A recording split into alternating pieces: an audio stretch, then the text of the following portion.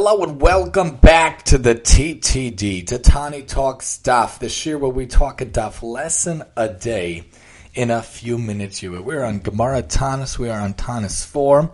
Gemara Tanis having a lot of fascinating Gemaras, obviously throughout Shas, throughout all the Gemara of the Talmud there's fascinating Gemaras, but especially in Gemara Tanis a lot of interesting agadita, or expositions or stories or parables come up. So the Gemara talks about on 4a how Rav Shmuel bar Nachmani said in the name of Rav Yonasan, 3 individuals made requests in an improper manner, 2 were answered in a proper manner, 1 was answered in an improper manner. They are Eliezer, the servant of Avraham, King Shaul, the son of Kish, and Yiftach the Gileadite.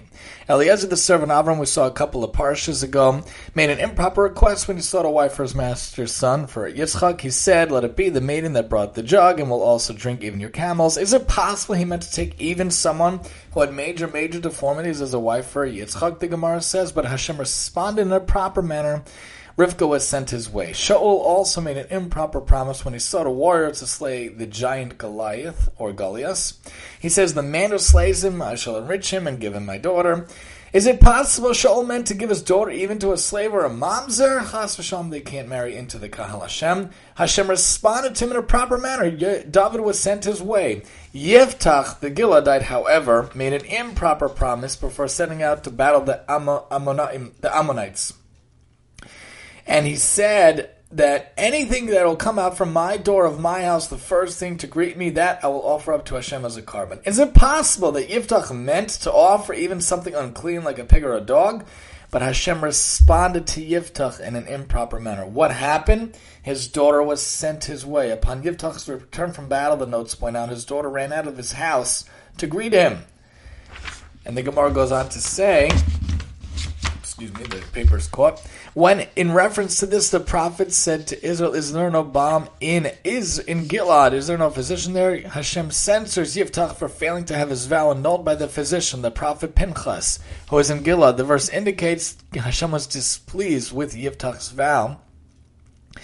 The commentators discuss if he actually offered up his daughter or not. Many commentators say that really it means she never got married and it was as if she was dead.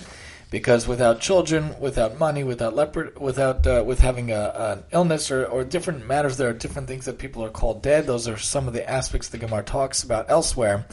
But basically, Yiftach and Pinchas were 2 on their high horse, basically. The Gemara faults them for not coming to each other. They were too much not coming down from their honor. Yiftach didn't go to Pinchas because he said he should come to me. I'm the ruler. Pinchas said he should come to me. I'm the nevuah. Really, he should have got the vow annulled, and that was not a good thing. So Yiftach asked in the wrong way. Hashem responded in a quote unquote improper way, even though Hashem never does anything improper. Eliezer asked not the best way, but it came about, thank God, in a good way. Shaul said it in not the best way, but it came about in the right way. The idea being, we have to ask for our requests in the right way. We can't say, God, can you send me $6 million and I will do nothing? I'll sit on my feet the entire day and expect a miracle to come. No. We have to ask for things in the proper way, in the proper channels. Do our hishtadlus. Hashem, please give us money to pay off our debts, to pay off our credit cards, to pay off this or that, but you have to put your hishtadlus, you have to make sure to ask it in a proper way and go about things in a proper way, doing your hishtadlus, doing your means to do so. You want to win the lottery, but you never even bought a lottery ticket, that's not the way of the teva.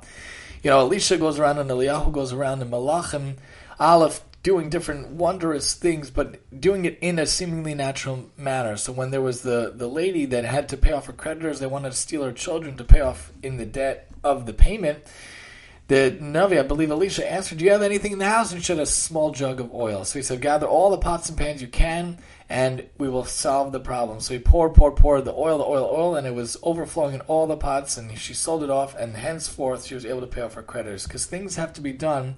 A lot of times miracles and different happenings that Hashem occurs in the world and causes to happen in the world goes through seemingly natural means. So to the staff, and so to Nachshon jumped into the river, the water, Hashem made it look like it was natural, brought the locusts in with a massive wind in Mitzrayim.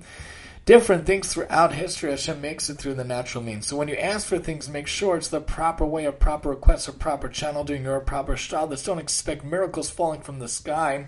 Make sure to put in your effort, to put in your hishtadlut, putting in your 2 cents, putting in your aspect, and God willing, Hashem will respond in kind. Join us next time as we talk Tanis 5 here on the TTD.